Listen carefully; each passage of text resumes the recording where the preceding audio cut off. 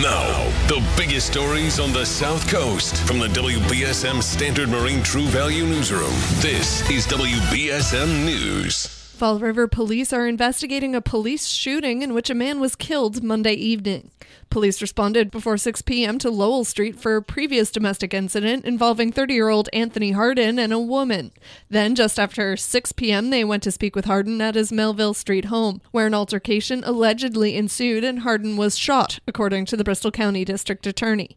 He was taken to the hospital and pronounced dead. The two officers were also brought to the hospital before being released. The investigation is ongoing. No further information was released. It's the maximum 2.5 years in jail for a 66-year-old Swansea man who pleaded guilty of watching and recording teenage girls in the shower using two-way mirrors. Last week, Gerald Caron was convicted of possessing child pornography and multiple counts of photographing sexual or intimate parts without consent, according to the Bristol County District Attorney's Office.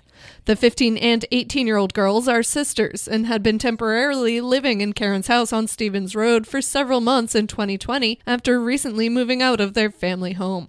They'd known him for many years. 5 months after moving in, the older sister found the back of the two-way mirror and immediately reported it to Swansea police.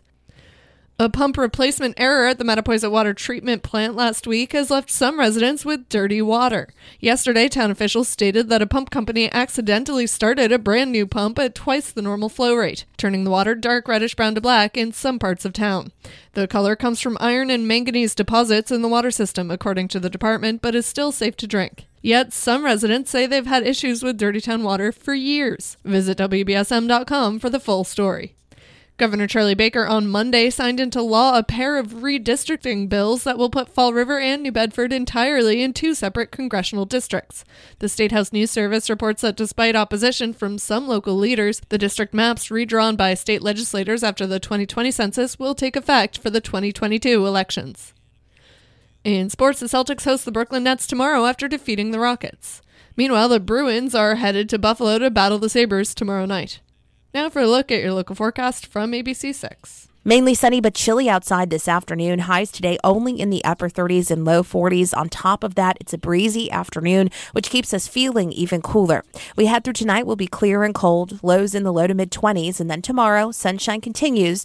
Temperatures will be into the mid 40s range. We'll continue to stay mainly sunny for Thanksgiving, and it'll be warmer with highs in the mid 50s. From the ABC6 Weather Center, I'm meteorologist Chelsea Priest on New Bedford's News Talk Station, 1420 WBSM. I'm Kate Robinson for WBSM News. Stay up to date with New Bedford's News Talk Station, 1420 WBSM, and get breaking news alerts and podcasts with the WBSM app.